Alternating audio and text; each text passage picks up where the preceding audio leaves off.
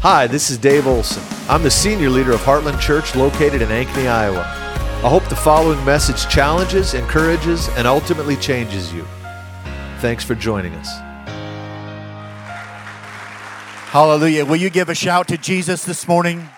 Jesus, we love you. We lift you up. We magnify you. We declare there's no one like you. There's no one but you, that you're high and lifted up in Ankeny, in Des Moines regional area. You're high and lifted up in Iowa and in the Midwest and all over the United States. Lord, you're high and lifted up above all the nations of the earth. Lord, we thank you that, Lord, today you've come not just to touch us, but to change us. You've not just come to speak to us, but you've come to transform us by the power of your word. And so, Lord, I thank you right now for what you're doing in our midst in this house. And I hear the Spirit of the Lord saying that I'm giving you the promise right under your nose and right under your feet. For this is going to be a season that as you speak forth the harvest, as you speak forth the promises of God, you're going to say it 1 minute and see it the next. For I'm removing the season of time delays and I'm bringing you into a place of actually lining up into the timing of God. And I just felt this morning as I was walking up here, I heard the words of a secular song. I feel the earth move or the earth shake under my feet. And I felt that in the room this morning. And I felt like the Lord was actually bringing us into a season where as we've endured shakings, now there's about to be a shaking off.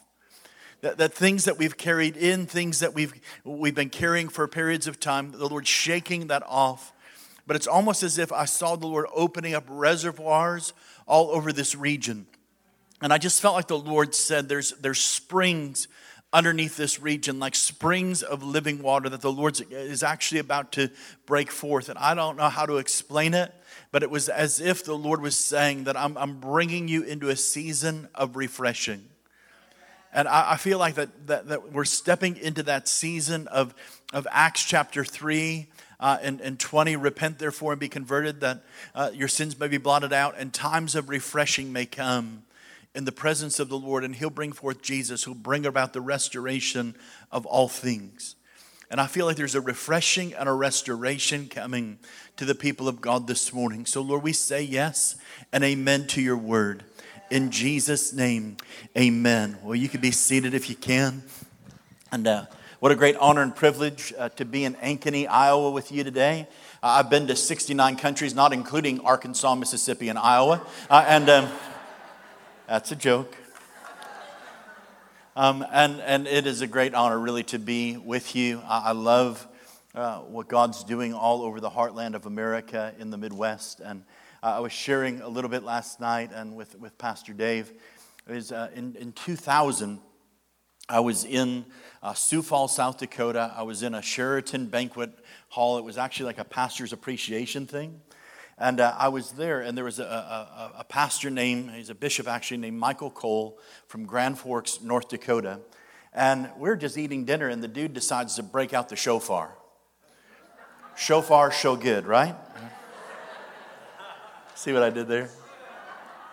It's early, so you got to just get used to it. Just go ahead and buckle yourself up.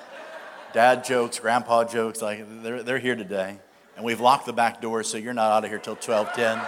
So, you could either laugh or... Come on, don't look at me like you've been baptized in lemon juice. Right? We should be the happiest people on the face of the planet because our sins have been blotted out.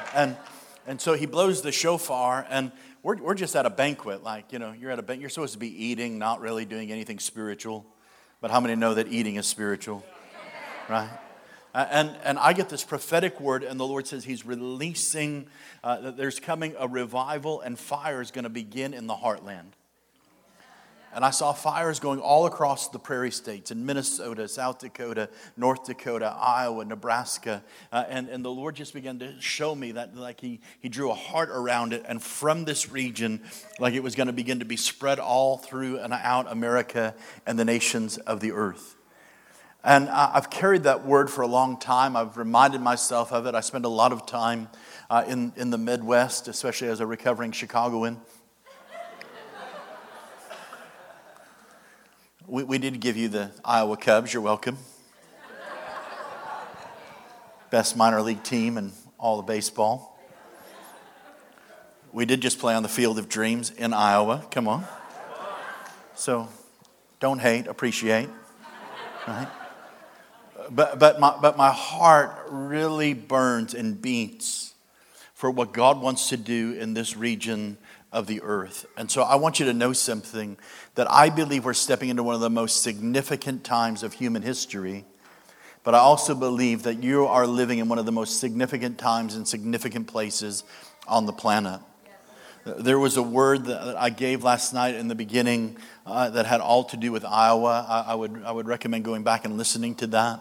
I wish I could remember it all, but it's good, all right? I think there was even reference to pork tenderloin. So But I believe the hand of the Lord is moving in powerful and mighty ways, and you get to be a part of that. Can I tell you something? Jesus never spoke one insignificant word. The Lord's never spoken one insignificant word in all of history. That every word that comes out of the mouth of God is living and it's breathing. And it goes forth and it doesn't return to him void, but it accomplishes everything that he sent for it to do. I also believe this, that all of the promises of God are yes, and in him, amen.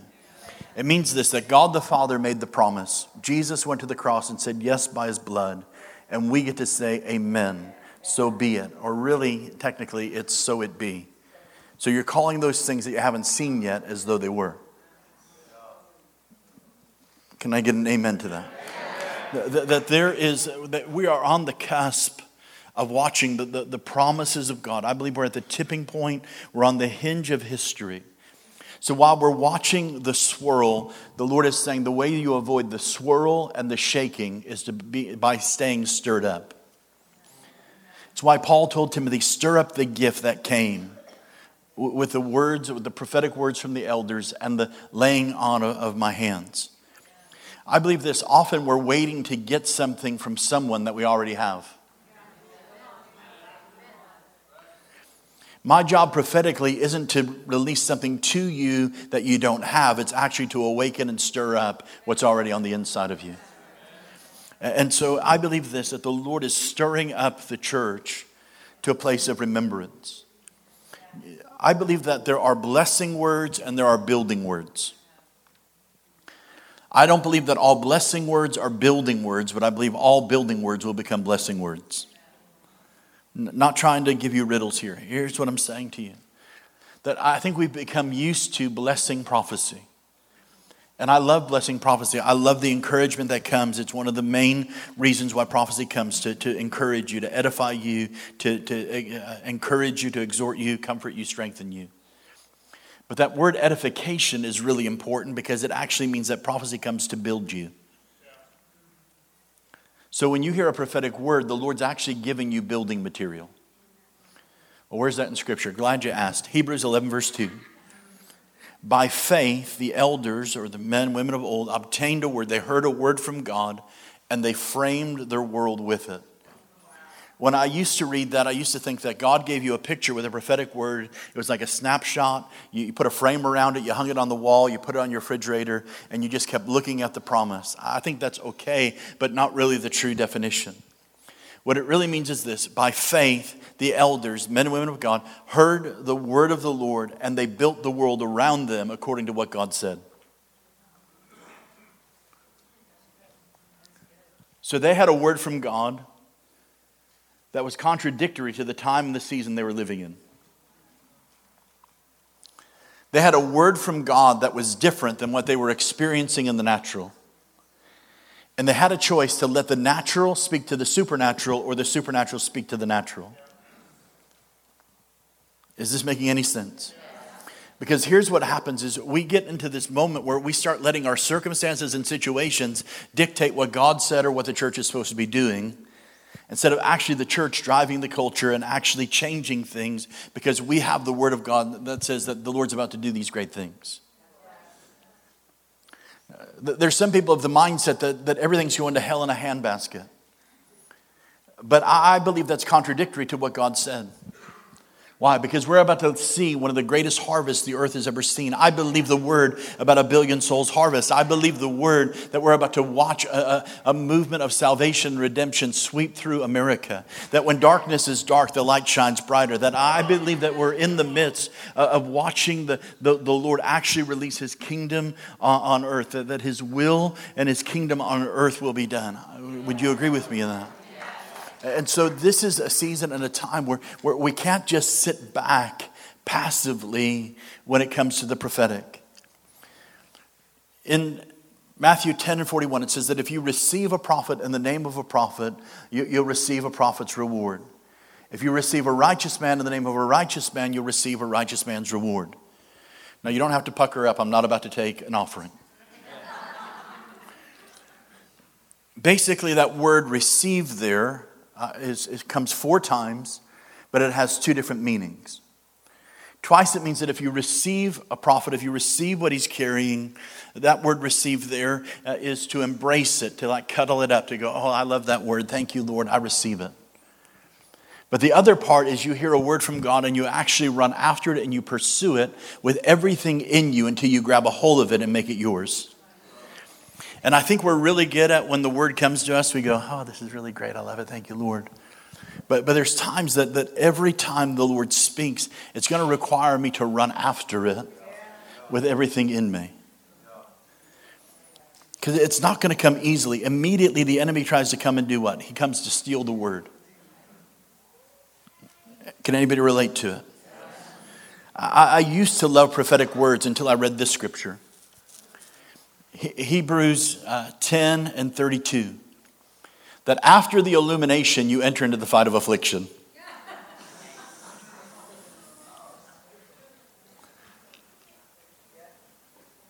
So in other words, before you get illuminated, before God speaks to you, before the Lord releases your calling and your gifting and speaks destiny words over you and how great your marriage is going to be and how rich you're going to be, all of those things, everything, you're just going along. The enemy leaves you alone because he has nothing to shoot at.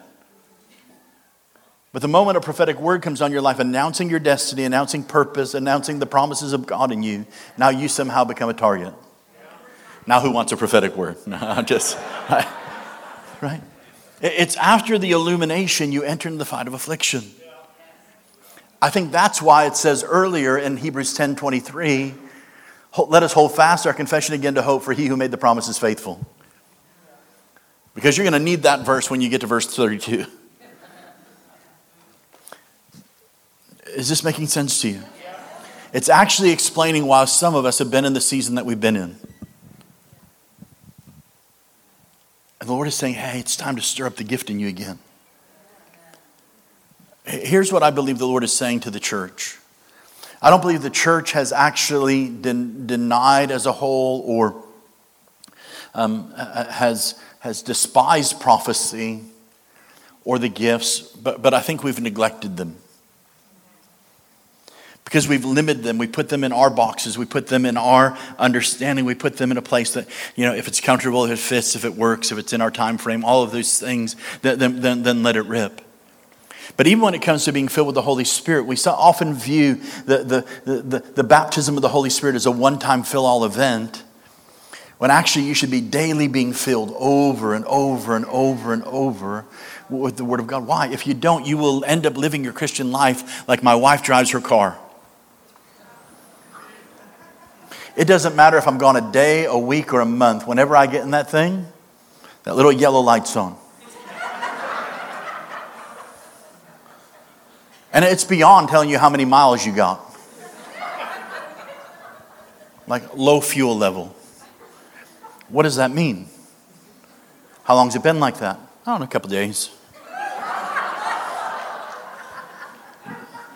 Like, where have you been driving on that? A while. And we drive on empty. Some of us, we don't like to wait and fill it up with $125, so we top it off about 50. So we're about halfway full. But what about the fullness? And the Lord's calling us into that place of living fully full. Why? Because if you cannot give what you don't have. You cannot give what you don't have. I woke up with these words this morning in my spirit. Be ready in season and out of season. You know the story of Jesus, the disciples, and the fig tree?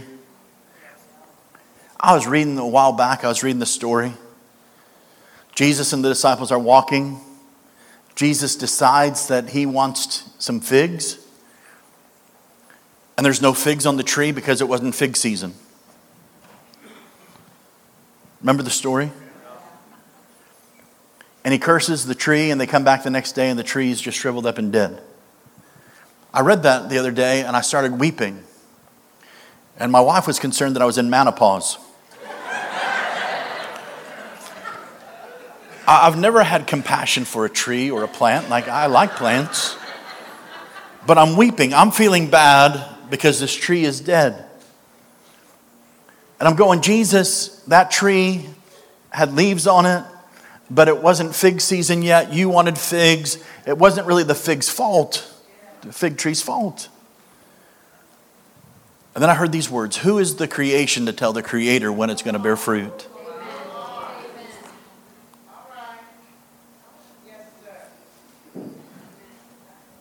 And I think often we're like, well, not my season, not my time. I don't feel like it.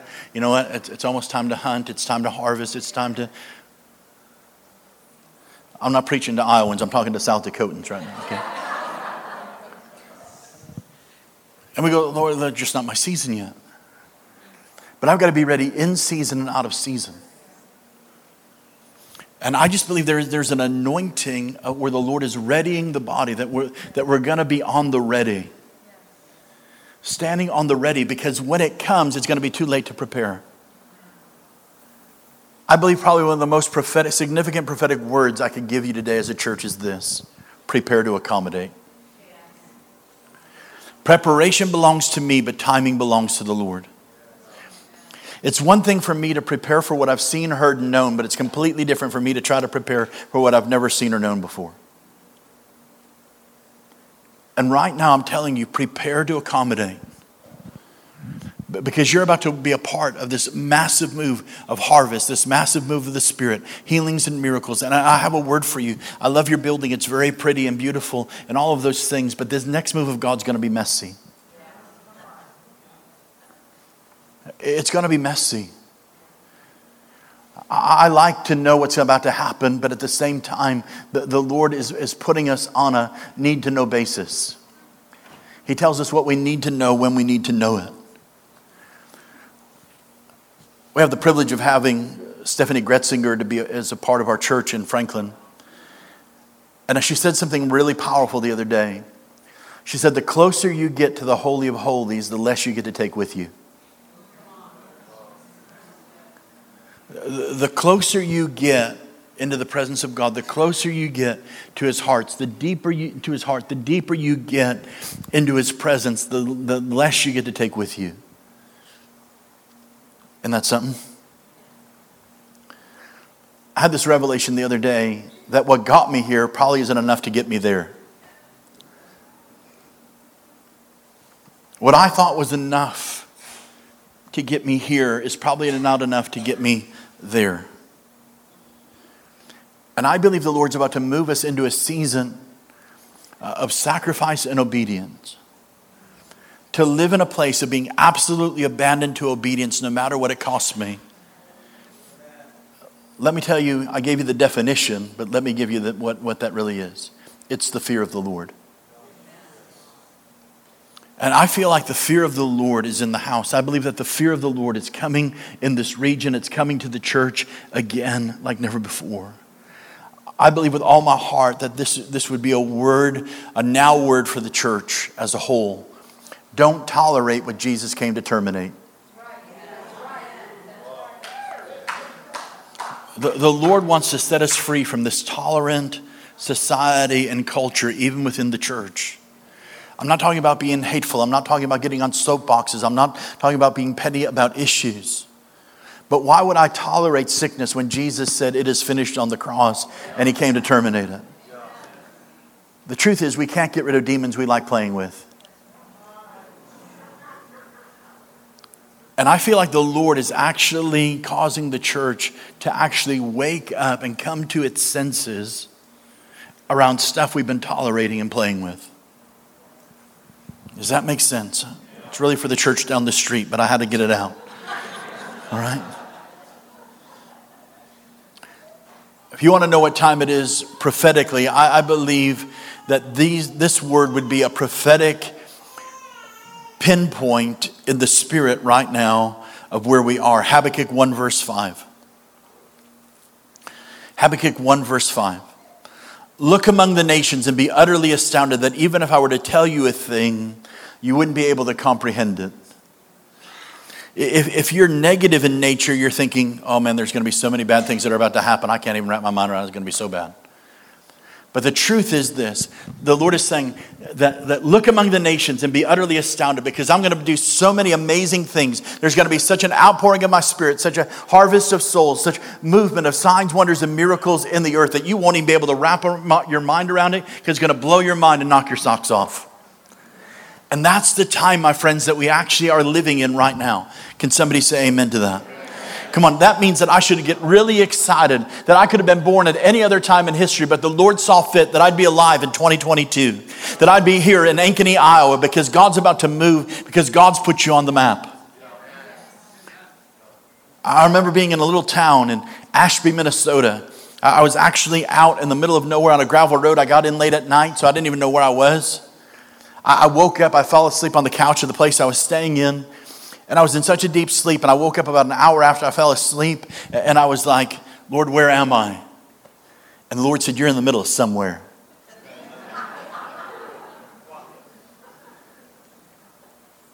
Can I tell you something? I believe that's a word for Ankeny. You're in the middle of somewhere. You're not just in the middle of the nation, you're in the middle of somewhere. And the Lord's putting you on the map spiritually. And when you understand that, you realize that man, there's purpose, there's calling, there's destiny in our midst. Last year in October, my mom was coming to the end of her battle with cancer, and we moved her home in hospice care, and myself and one of my sisters took care of her final couple weeks on the earth. And my mother was a woman of deep faith, and she was just this powerful woman of just prayer. And in the process of cancer, my mother had no fear. So she called me a year ago this week and told me that they had found these tumors. And I said, Mom, how do you feel about that? Are you afraid? And she said, what am I afraid of? She said, cancer is not big enough to kill me. The devil's not big enough to kill me because all my days were written in a book. Until I get to the end of that day, to that last day, that last breath that was written in the book, I ain't going nowhere. And I watched her just go through some treatments with grace. And when she finally came to the place where she was just done with the treatments, and towards the end of October last year, we brought her home, and we were staying with her. And she would have these amazing encounters with God. They were amazing for her, but not convenient for me. Here's why. They came at like 2:30 in the morning. My mother would lock the door so I couldn't get in the house if I tried to get in at 2:30 in the morning, and now she's waking up. How many know what I'm talking about? She'd go, David, are you awake? Oh yeah, I was just waiting for you to tell me something. And she would, all of a sudden, she'd go, oh. And I thought something was happening to her. She goes, oh, can you imagine? I'm about to see him any moment now, face to face. That's how she faced death. Oh, I'm about to see him face to face. I've been with amazing men of God in their final days, women of God, and they wondered, did I do enough? And what's it going to be like? And my mom was going, oh, I'm just about to see him face to face.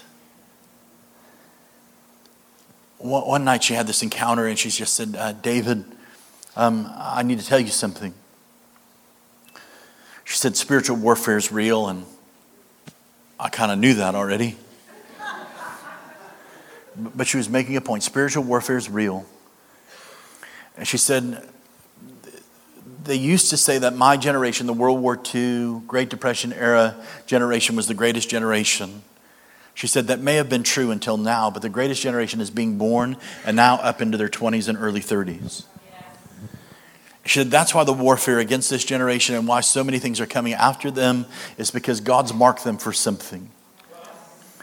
And he said, I just saw a drop of his blood, and Jesus showed the power of a drop of his blood. He said, I saw it drip down, and it came, and it covered the entire globe because it still has one drop, still has enough power to cover a multitude of sins. It has enough power to save the multitudes. It has enough power to set the captive free, and all of these things. And she's just sharing it at 2:30 in the morning, just pouring her heart out. And she says, I have to tell you this. And she said, you have to tell the church. So my mom got a prophetic word. She gave it to me, and I'm giving it to you. Habakkuk 2, verse 14. And the knowledge of the glory of the Lord will cover the earth like the waters cover the sea. She said, David, the Lord's calling you to cover the earth. He's putting an anointing on the church to cover the earth with the knowledge of the glory of the Lord. How do you do that? If you can testify, you can prophesy. How do you do that? You start declaring what the Lord set you free from, what he's walked you through, what he's brought you out of, how he's healed you, set you free, how he's turned your life around, where he met you in your darkest place, whether you've been walking with him your whole life or you just met him yesterday. And when you start declaring what God did, the knowledge of the glory of the Lord covers the earth like the waters cover the sea. It's time to cover the earth. It's time to cover the earth. I believe it with all my heart that the Lord's releasing that mandate upon us. I sense that we're on the cusp of something powerful and great. The Lord's bringing the people of God from lamentation to celebration. I believe we've been in 2 years of lamentation, 2 years of lamenting. Of what was, what wasn't, what could have been, what might have been, what should have been. And you got to evict the but brothers out of the church. Woulda but, coulda but, and shoulda but. Those but brothers will stop revival in your life. I woulda but, I coulda but, and I shoulda but. Just evict them out of your life. That's free. Go ahead and take that home. Tell that to your kids.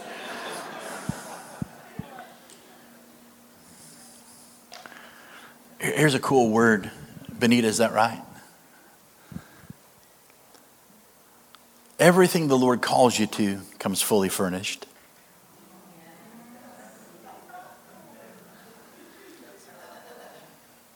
Everything the Lord calls you to comes fully furnished. If he called you to it, he provides for it. When we had that little moment with Benita a little while ago, I was reminded of a lady named Ruth that I met in Uganda about 12 years ago. She was 78 years old. Her husband was a very successful building contractor, builder. His health was failing. They sold off all of their business and properties, and they went into a retirement community. He passed away, and she was playing bridge and cards and checkers with all of her friends. And she realized these people have just come here to die. They're just trying to live another day, and I don't want to die yet. And she just gets on, connects with a ministry group, and decides to fly to Uganda at 78 years old on a mission trip. She's there, and she walks into what we call the baby house. And there's all these babies that have been abandoned or put up for adoption. Some of them are AIDS babies. Some of them are horrifically deformed, all kinds of things. And she starts rocking these babies. And at 78 years old, she sells everything else she has, and she moves to Uganda to rock, intercede, and prophesy destiny over babies. She's 88, still doing it. One of my best friends just arrived there this morning. He said, Ruth told me to tell you hi. As long as you got breath, you got purpose. You're never too old. You're not too young. And if you realize that there is no age in the Spirit, there's no junior Holy Spirit. There's no senior citizen Holy Spirit. Are you hearing me today? And the Lord's awakening something in us to realize, man, I was born for this moment, and this moment was created for me. Everything He calls you to comes fully furnished. I believe that this is a season of crossing over.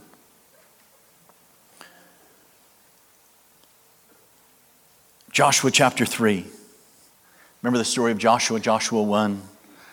Moses, my servant, is dead, as I was with Moses, so I'll be with you. Everything that Moses did wrong, you're actually going to make up for it and do right. Can't find Moses' body. Joshua hears the word of the Lord, and he begins to prepare and to go for it. Joshua chapter 3, call the elders together, call them to a holy consecration. Get themselves ready. Tell the people, tomorrow we're going in. And the elders are carrying the ark, and he tells the people, hey, keep your eyes on the Ark of the Covenant because you've never been this way before. What he's saying is keep your eyes on the presence of God because you've never been this way before. I've got news for you today. Where the Lord is taking you, you won't be able to figure it out. What's about to happen here, we'll have glimpses of what you've seen before, but it's going to be completely different. And the only way you'll know how to navigate it and walk through it and get there is you keep your eyes on the presence of God. Because you've never been this way before. It's a season of crossing over. A few months ago, I was spending time with the Lord, and the Lord just took me in this dream or this vision, showed me a bullseye. And put an arrow through the bullseye and a number 5 in the center of it. So I'm thinking, wow, I'm hitting the bullseye. There's grace on my life for this season. And then the dream changes, and I see in this dream this 1976 Lincoln Continental Mark V. Anybody remember those? This thing was jet black, red pinstripe on it. Had that amazing window, portal window in the back. It would be like my dream car. I like boats. Those things had so much get up and go on them. They were, I remember as a kid, it was just the car. And so I'm having a dream. I'm thinking the Lord's about to give me this Mark V Lincoln Continental. How many know a wrong interpretation will take you to a wrong destination? Would you believe I showed up at church on that Sunday, and right out front was a 1976 jet black, red pinstripe, Mark V Lincoln Continental. And I'm thinking, that dude's looking for me to give me the keys.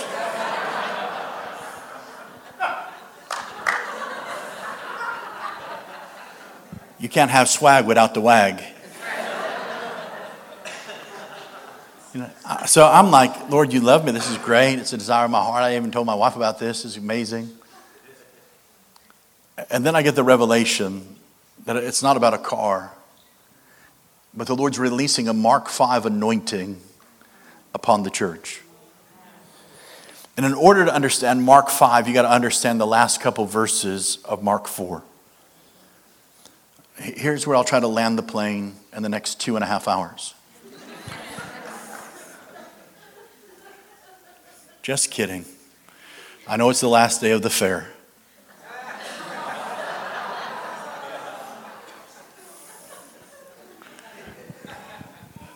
Am I right? I saw it on the news. It's not prophetic.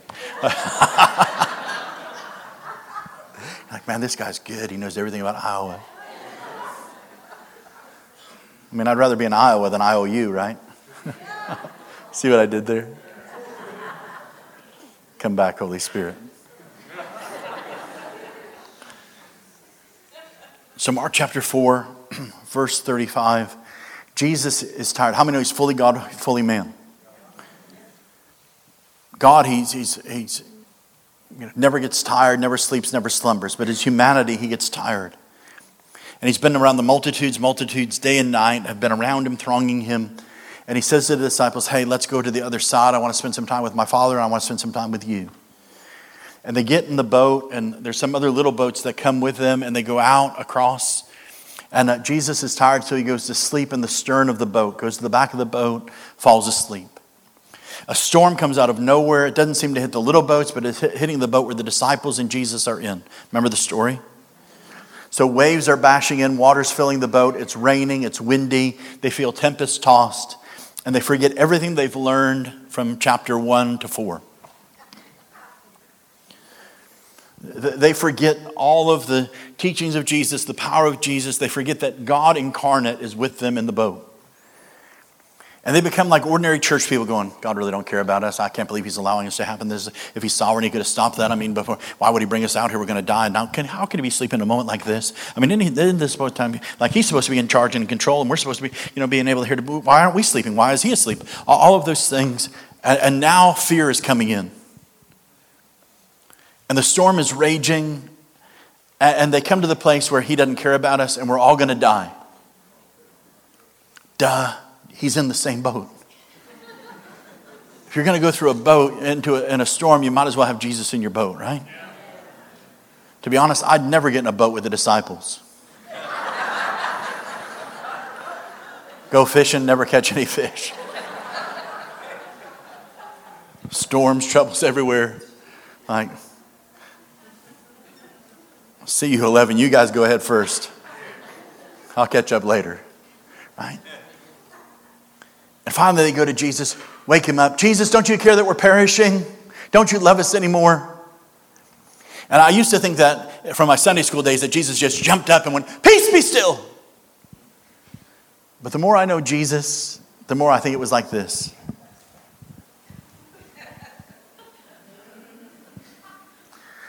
Peter, 5 more minutes. Thomas, I know you're doubting that I'm going to wake up in 5 more minutes, but just give me a break. Andrew, talk some sense into these guys a minute.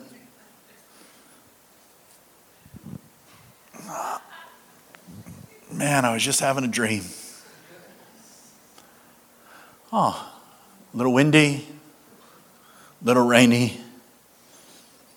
Water up to my knees. I was sleeping in a waterbed. Peace be still.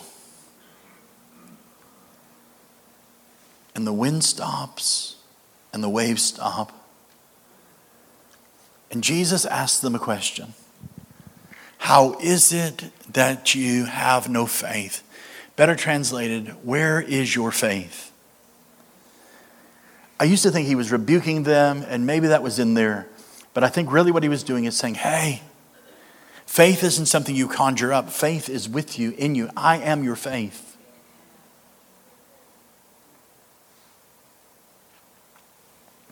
And they marveled. They said, who is this that even the winds and the waves obey him? Remember the story? They finally get to the other side. Time to rest. And here comes this man full of demons running at him. Remember the story? And Jesus has this encounter with him. He's known as crazy naked guy. He runs around naked. He lives in the tombs, in the cemetery with dead people. He beats him silly with chains and sticks, and nobody can control him. When they put him in chains, he breaks the chains off, and everybody knows him. And he comes to Jesus, and the demons start talking. Don't send us back to the abyss. Don't send us back to where we came from. Please, please, please, don't do that. And then Jesus asks this question, what is your name? I used to think that Jesus was talking to the demons, like identify yourself. The more I know him, the more I believe this to be true. He was actually saying to the man, what's your name? Because you're worth me getting to know. You're valuable to me. Who are you? I understand you're in torment right now. But there's something in me that wants to connect to something in you. And the demons talk. They say, we are legions because we're very many. And here's what blows my mind. Jesus answers the prayer of the demons.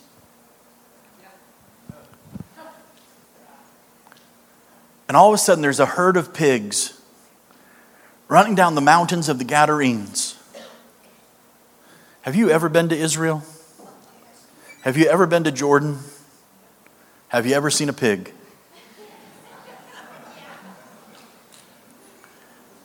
My prophetic hypothesis is this, is that God actually created pigs, the most unclean thing, to run down at that moment so Jesus could cast the demons into the pigs. And they jump off of the cliff and into the water. What was the water? What he just spoke peace to? So in the midst of your greatest storm, Jesus will create an atmosphere of peace that will drown your biggest demons. Because peace is power. Drowns the pigs. And here comes the religious townspeople. Some people preach it as if they were pig farmers and they were mad because they lost all of their pigs. This is Jordan and Israel, not Iowa. Right? Context is important. These religious townspeople go, hey, you're upsetting our ecosystem. We're actually comfortable with him being bound and consumed and possessed by demons. We know what time he's going to manifest, and we know just to walk the other side of the street, and we're okay with that because it's predictable. But now there's way too much God in church, and now we don't know what to expect because now this guy's free. So we would prefer you, Jesus, to go somewhere else. And he answers the prayer of the religious people. And they're getting ready to get in the boat to go to the other side. And here comes the man who just got set free. He said, Jesus, can I go with you? And Jesus doesn't answer his prayer. He says, no, I need you to stay here and tell everybody what happened to you. Bobby Conner says that in a moment he went from a maniac to a missionary. In one moment he went from demonized, naked, crazy guy to an evangelist. And we don't know what to do with stories like that. We don't know what to do with people like that. A few years ago, my friend planted a church in Tulsa because Tulsa needed another church. And he grew it to 80, then he grew it to 40, then he grew it to 80, then he grew it to 40. And he decided to have this weekend of Person and Gifts of the Holy Spirit seminar, and I came in, I taught. And it's Friday night, we're getting ready to kick this thing off. And there was a couple that were new to the church. They'd been with him about 6 months, and they invited another couple. They went out to eat beforehand, and on the way to the church after dinner or supper,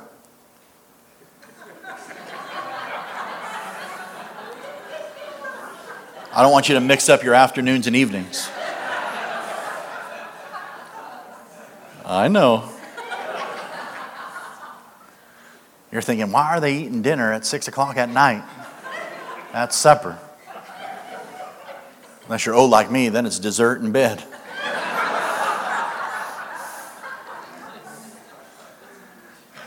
A waitress tried to talk me into dessert the other day. I told her I was full and trying to watch my figure. She said, well, dessert doesn't go to your stomach, it goes to your heart. Go ahead and use that.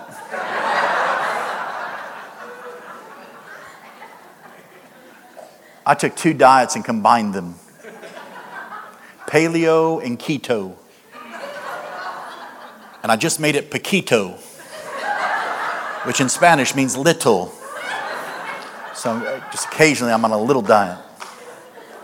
Has nothing to do with the message. But I wanted to bless you with it.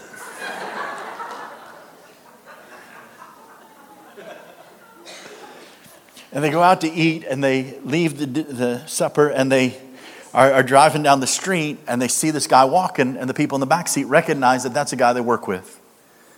So the people in the front seat say, should we bring him? And they say, sure. And so they pull over the side of the road. They say, hey, Christopher, would you like to come with us to church? And the guy says, sure. He gets in the car, and they start driving to the church. And as soon as he closes the door, they realize they have a huge problem. Because Christopher is 3 sheets to the wind, drunk. He's vomited on himself, urinated on himself. He is in no condition to go to the house of God. So the wives start texting each other. I'm so sorry this is happening. I know you're probably never going to invite us again. Oh my goodness, what are we going to do? They come up with a plan. We're going to get there. There's a lost and found at the church. As soon as they get him there, they're going to get him, cleaned up. They're going to give him some clothes out of lost and found, get him some coffee, put him in an Uber, a Lyft, or a taxi, and send him on his way. But they pull into the church parking lot, and Christopher has a completely different idea, opens the door, runs into the church, comes through the foyer, hooks a right, runs to the front of the church, falls on his face, and starts weeping. An elder comes in, and an elder goes, can't have a drunk, vomited, urinated person in the front of or starting church. And so he prays for him and says, come on, buddy, I need to get you to the back. Church is about to start. And they bring him into the kitchenette. And I'm in there with the pastor drinking coffee.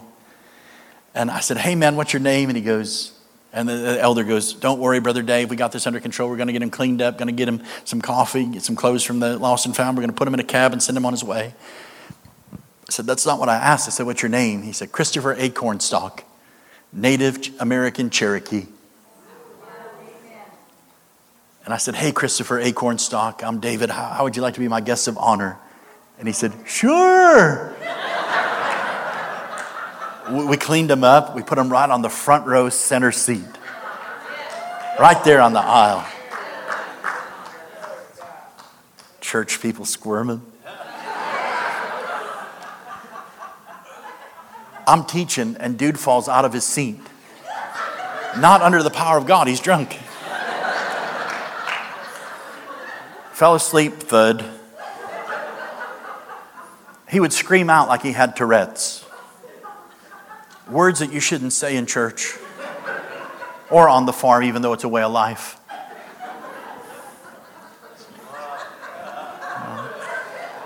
I know some of you. Right? He's making all kinds of bodily function noises. It's like... And I'm trying to teach, and the Lord's whispering in my ear, isn't it great? Isn't it great? And I say, yeah, Lord, it's great. What's so great about it? He goes, isn't it great?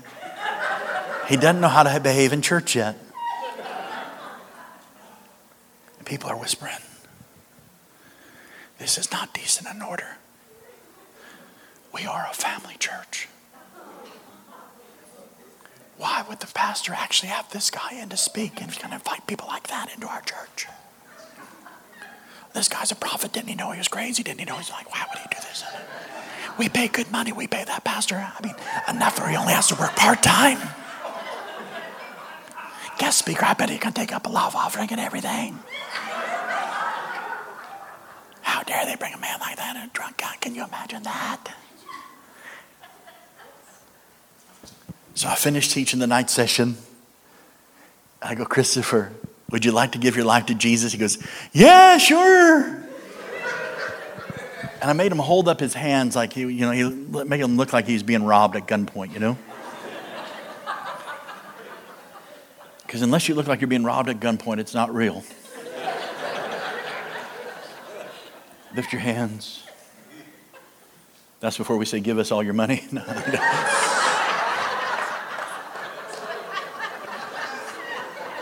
Not at Heartland, not Pastor Dave. But you know. Right?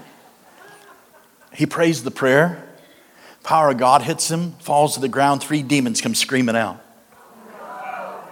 He gets up a few minutes later and goes, hey, where'd my buzz go? Forget it. This is better.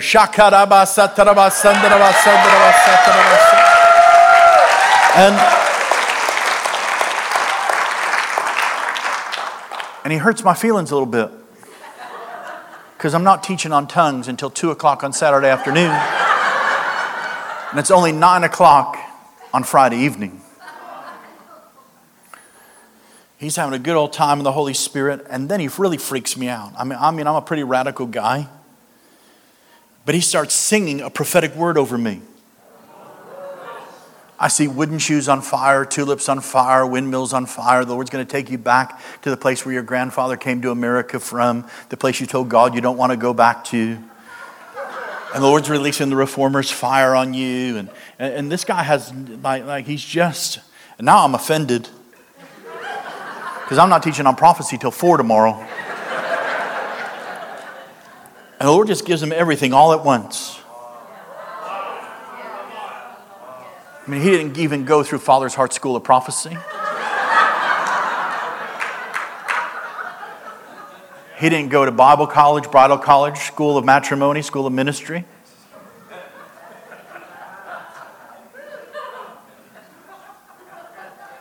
Some of you have been to bridal college instead of Bible college.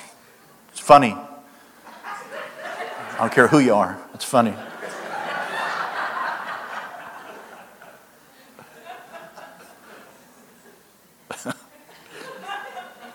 Well, this guy tell me what's funny and not funny. I'm going back to Tennessee tonight. You'll get Pastor Dave back next week. It'll be great.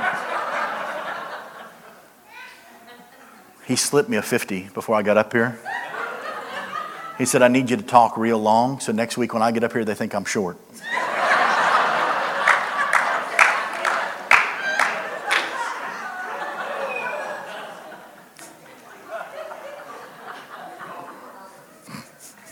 You're a true prophet.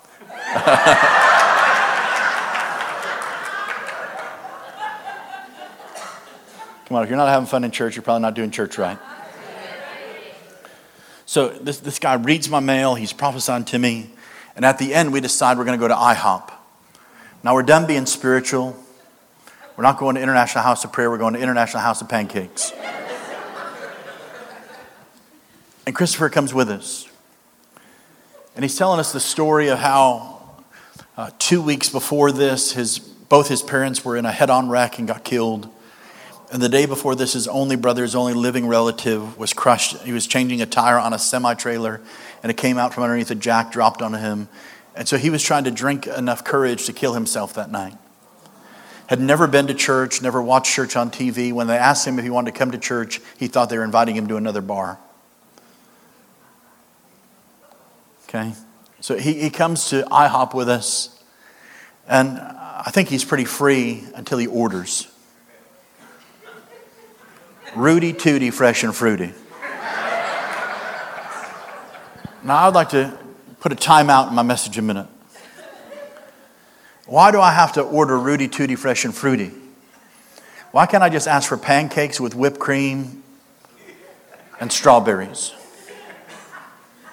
But if you try to say, I would like the pancakes with whipped cream and strawberries, they'll go, what's it called?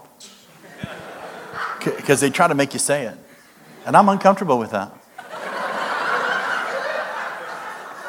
And it's not just IHOP. There's Denny's. Moons over my hammy. I just want English muffin, Canadian bacon, and an egg.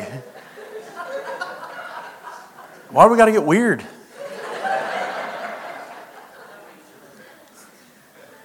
So we order. We're drinking coffee, we order, waiting for our food to come out. And this group of 13 drunk guys comes in to IHOP. And they're causing a ruckus. They're throwing spit wads. They're taking the paper that was surrounding the straws before everybody had paper straws, which is another weird thing to me. And they're blowing them, and they're being obnoxious, and they're cursing, and they're cussing, and they're being hard on the waitress. And the manager's about to go there and kick them out. Christopher goes, excuse me a minute. And he goes over there, and he gets to their table, and he just puts his hands on their table. He starts talking to them. Then about 3 minutes, all of these guys are weeping. A couple more minutes, he has all the guys raising their hands.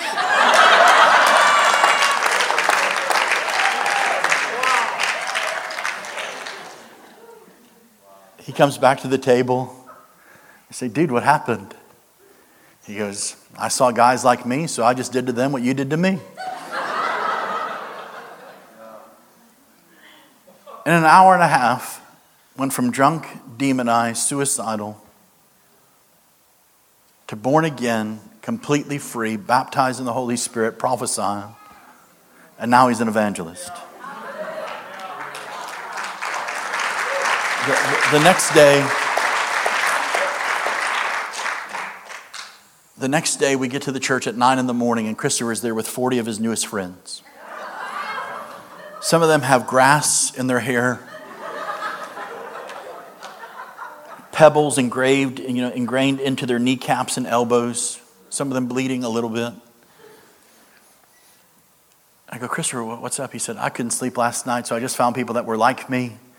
And I started bringing them here. If they couldn't walk, I just rolled them. And he starts his ministry by rolling drunks.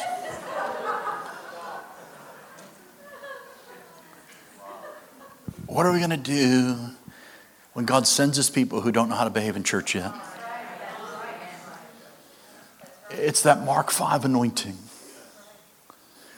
I believe there's about to be an anointing of Mark 5, Luke 8 come upon this house where you're about to watch people get so radically set free, so radically transformed. You're going to see people resurrected. You're going to see people healed. You're going to see people completely transformed by the power of God.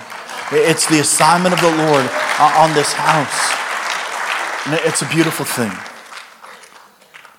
You know, my beautiful mother, she loved me to life. And I was... at an early age, I was 7 years old, and I was diagnosed with schizophrenia. I started smoking by 7 years old, started drinking by 9 years old. By 12 years old, I was running the streets, and I became one of those kids that you didn't want your kids hanging out with. I was perverted, I was troubled, I was all of those things. At 13 years old, I decided I didn't want to live, and so I hung a rope in the rafters of our garage. And I jumped off, and I hung there, and then the rope broke. At 17, I tried to drive my 1977 Monte Carlo into Lake Michigan. As I accelerated across a parking lot to go into the lake, it completely ran out of gas. Although the tank was full, a hole got put in the gas tank. I tried to do it again a few months later, and as I was going across, I hit a semi-truck. But I didn't get a bump, a bruise, or a scratch because I had my seatbelt on. Listen, I wanted to die. I didn't want to get hurt. Besides, click it or ticket.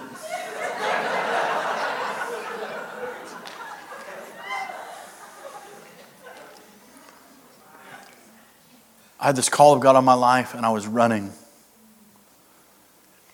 On Easter Sunday of 1994, I was drunker than a skunk, and I don't know what a drunk skunk looks like, but I'm sure it smells bad and looks funny. Easter Sunday, I got a phone call if I want to see my grandmother and say goodbye to her. I need to get to the hospital. She had a massive stroke. We got there. She had the death rattle going on, and we were saying goodbye. And all of a sudden, she scared the snot out of us. She sat straight up in the bed and started singing.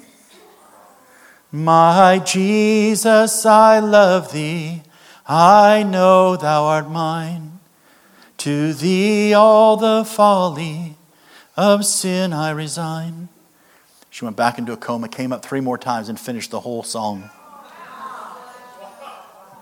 She was in and out, and about 2 a.m, we were saying goodbye, expecting her to pass. The next morning, I went to see her at 8:30 in the morning, and my little Dutch grandmother was sitting up in the bed drinking tea. I walked in the room. She said, David, I know it was your night. I know you were here last night. It was my night to go home and be with the Lord. But he kept me alive to tell you this.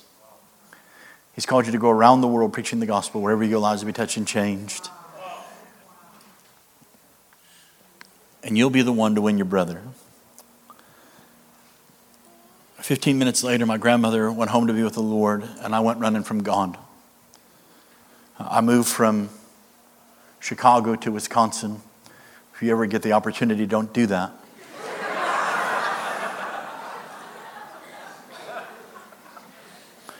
Bears good, Packers bad.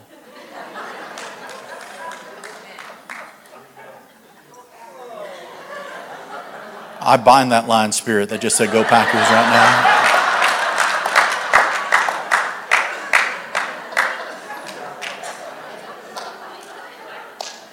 In the name of Jesus.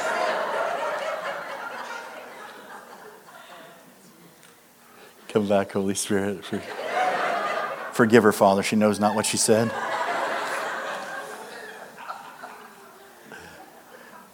And I'm just running from God. And this crazy thing starts happening. I try to get drunk, and I'm drinking in the bars, and all of a sudden they kick me out, but no longer because I'm fighting, but because I'm preaching. I tie one on, I look at the guy next to me and go, Jesus, love you, man. Died on the cross for your sin, man. And they say, Wagner, make up your mind, be a preacher or be a drunk. You can't be both. Even we know that. And misery didn't like company. I put a .38 special to my head. I pulled the trigger 6 times. When they recovered the gun, every bullet had been fired, but none came out of the gun. I took a Glock 17 9mm, put it in my mouth, pulled the trigger numerous times. When they recovered that gun, 3 bullets had been fired. One was at the end of the barrel, one was right behind it, and one was coming out of the clip.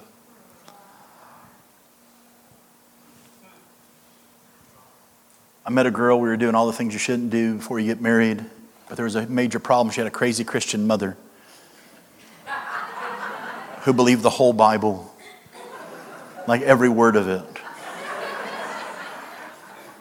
And we'd go there and she'd be like, I love you and I'm praying for you. I'm like, I hate you and don't pray for me, pray for you. And the unthinkable thing happened. She won the girl. Her mom won her to the Lord. And I thought it was cute. But I also thought she'd get over it. And she didn't. She gave me an ultimatum. If I wanted to go to church, if I wanted to stay with her, I had to go to church. But it was one of those churches that believed the whole Bible. Every word of it. So I said, I'll go, but under 2 conditions. Number 1, anybody speaks in tongues, I'm out of there. I don't believe anything, but I know that's not for today. And number 2, if any of y'all roll in the aisles like your holy rollers do, I'm gone. They had a guest preacher that day. Came out dressed up like a clown. Clown pants, clown shoes, rainbow suspenders, flower squirted water, clown nose, no makeup, thank you Jesus, clown hat. To make it worse, he was preaching on a unicycle. I said, look, holy roller, I'm gone. And she said, no, wait. And he was a missionary to Spain, and he was sharing the gospel with balloon animals like he did in the squares of Madrid with the kids. And he was the worst preacher I ever heard. He would lose track of his notes. He would lose track of all of this stuff. And he was just like, there was all these awkward moments of silence.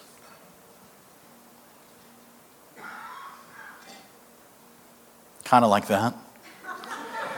And one of those awkward moments of silence, somebody let out in tongues. It sounded like keys to a Honda, shoot a mosquito, came in a Ford, left in a Chevy, burrito, taco, chicken almond, ding, Des Moines, Iowa.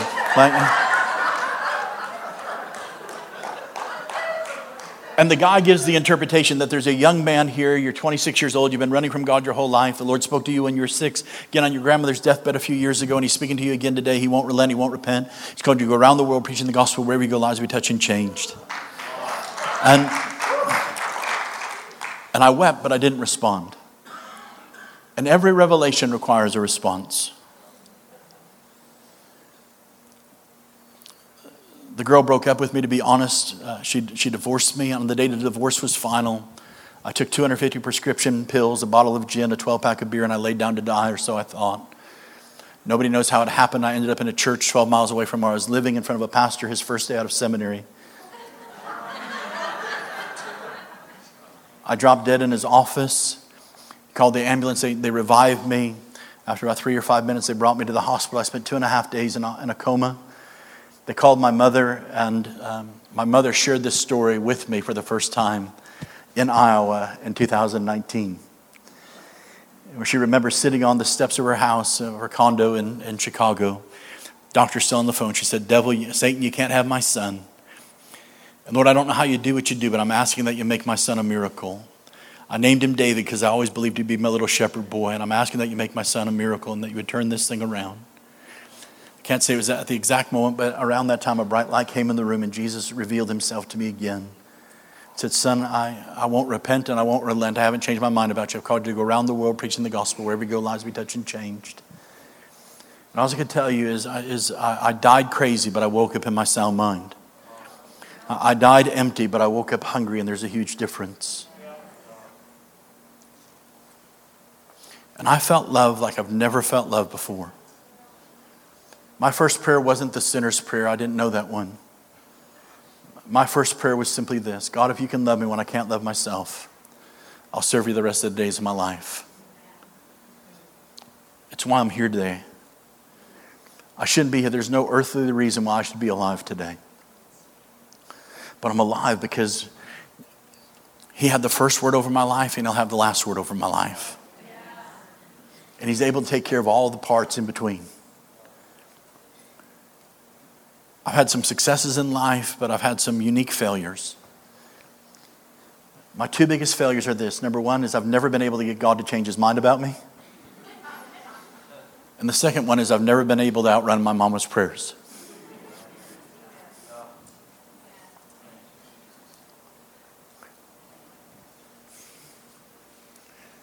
And although she's gone from this earth, those prayers are eternal. And I just believe right now, and I know I've shared a long time, but I believe that you are on the cusp of one of the greatest moves of God the earth has seen. The church as a whole is that, but you're going to have such an amazing part of that. And in the midst of it, I believe you're about to watch the redemption of families. There's a reason I shared my story. Because you need to maybe you're walking through, you've got wayward kids, you've got addicted kids, tormented kids. Let my testimony become your prophecy. If God did it for my mama, if God did it for me, he'll do it for you. He'll do it for your son. He'll do it for your daughter. And I'm just telling you right now that this is going to be a fall and autumn season of harvest, the harvest of your hearts, the harvest of your families. That if I were you, I would set an extra chair at supper tables and call it the prodigal's chair, because people who hadn't sat there for a long time are going to come back and sit there. I believe we're about to watch household salvations. I believe we're about to see 5 generations sitting together in the house of God. That we're going to watch great-grandparents and great-great-grandparents sitting all the way down with their great-great-grandchildren, watching the call of God just begin to emerge and rise up. Does this make any sense with you today? I'm not just storytelling. I'm not just trying to be funny this morning. I believe I preached the word of God, and I believe that I've been prophesying to you in conversation this morning. And today, I'm just telling you right now, I'll go back to kind of where I started, is that some of you right now, you've been in the fight of affliction. But God's about to release breakthrough. I feel breakthrough in the room. I feel breakthrough in the room. A few years ago, I was standing in Pemba, Mozambique. I was on the ocean. Me and my daughter were standing there, and these waves started coming to the point where we had to keep moving back because the ground we were standing on no longer existed. Because the waves came and changed the landscape. And I believe right now that the Lord is releasing that breaker anointing upon this house, that actually your prayers and the worship and the praise that comes out of this place, that this ministry is actually going to begin to change the spiritual landscape of Iowa and the Midwest. Are you hearing me this morning? And so I believe right now in this room that the hand of the Lord is coming to unlock. He's coming to infuse hope. Pastor Dave said at the end of the meeting last night, I feel like it's a prophetic word for all of us right now. And that is, get your hopes up. Get your hopes up. Romans 5:15 says that put your hope in God, because hope does not disappoint. Are you hearing me this morning? So Father, right now in the name of Jesus, Lord, I pray that this word would land upon the hearts of your people. Lord, I thank you that right now in this room that you're moving by the power of your Spirit. Lord, I thank you for the miracle stories that are in this room. That, Lord, the glory of God is resting upon the story of your people. And Lord, I thank you for what you're doing and what you're about to do, and even how you're working behind the scenes in ways we don't understand or comprehend yet. But Lord, we're about to watch the miracles in the making. And I believe that there's some people in this room today Lord just showed me that there's people straddling the fence. You've got 1 foot in and 1 foot out. And you've been in this place where you feel like you're in the tug of war between light and darkness, between the enemy and the Lord. And I'm telling you right now, I saw the Lord pulling you into himself and the enemy losing his grip. And I feel like there's some of you right now that the Lord's bringing you out of the valley of decision and he wants to bring you up to the mountain of change. I know we've gone a little bit over and you need to get your kids in a second. But I'm going to ask everybody to close your eyes and bow your heads. Right now in this place, I'm going to ask you a simple question. And the question is, do you know Jesus today? Not asking, do you know about him? Not asking if you had confirmation or Holy Communion. I'm asking, do you know him? If you've never made Jesus Christ the Lord and Savior of your life, today would be a great day to say, Jesus, I want to give you everything. Romans says this, that all have sinned and fallen short of the glory of God. That's bad news. It means we all deserve to die and go to hell. But the good news is, while we were yet sinners, Christ came and died for us. Acts says there's no other name in heaven or in the earth other than the name of Jesus by which a man can be saved. Whosoever calls on the name of the Lord shall be saved. Paul the apostle said that if you believe in your heart and confess with your mouth that Jesus is the Son of God and that God raised him from the dead, then you're children of God. Jesus took it a step further. He said, if you confess me before men, I'll confess you before my Father in heaven. And today, if you don't know Jesus as your Lord and Savior, or you're on the line, you got 1 foot over and 1 foot in, I believe this, that the Lord's knocking on the doors of our hearts today. He's knocking on the doors of our lives. And if you'll answer, if you'll say yes to him, he wants to come in and change everything. Today, if you've never made Jesus Christ the Lord and Savior of your life, or you find yourself in a backslidden place, away from God, away from his presence, doing things that you know Jesus wouldn't do, there's no condemnation, there's no shame in this. But if you're in this room and you've never made Jesus Christ the Lord and Savior of your life, or you find yourself away from God, and you say, Dave, I want to give my life to Jesus today. I don't want to embarrass you. I just want to pray for you. If you want me to include you in that prayer, I just want you to put your hand up and you put it right back down. Dave, pray for me. I want to give my life to Jesus. I see your hand back there, sir. Thank you. See your hand in the back there. See your hands in the back there. Thank you. Anybody else today? I need to get right with God. I need to give my life to Jesus today. The greatest decision I ever made was on January 17th, 1997, when Jesus came into my life, not just as my Savior, but as my Lord. Changed everything. If you just raised your hand, I want to keep my word, and I don't want to embarrass you, but I do want to pray for you. To make that easier, I just ask you if you would consider getting out of your seat and just come to the front, and I'll meet you there. You might be asking, David, can I just pray the prayer here? And the answer is yes. The prayer doesn't save you. The decision in your heart, the confession with your mouth does. But there's something about coming forward. There's something about a prophetic act, about moving from where you are to where he's taking you. So there are about 4 or 5 hands all over the room. Again, I want to keep my word. I don't want to embarrass you. Just want to pray for you. And I want to minister to you first this morning. So anybody else that's coming, just come quickly. If you're afraid to come, embarrassed to come, just ask the person you came with and they come stand right behind you. And so, Lord, I just thank you right now, Lord, for the miracles in our midst. Lord, I thank you that, Lord, I've seen the dead raised, the blind see. I've seen all the New Testament miracles. But, Lord, this never gets old. That, Lord, this is the greatest miracle we'll ever see. And so, Lord, I just thank you right now for the miracle that you're doing. And these 2 amazing, brave, courageous men and those others that lifted their hands.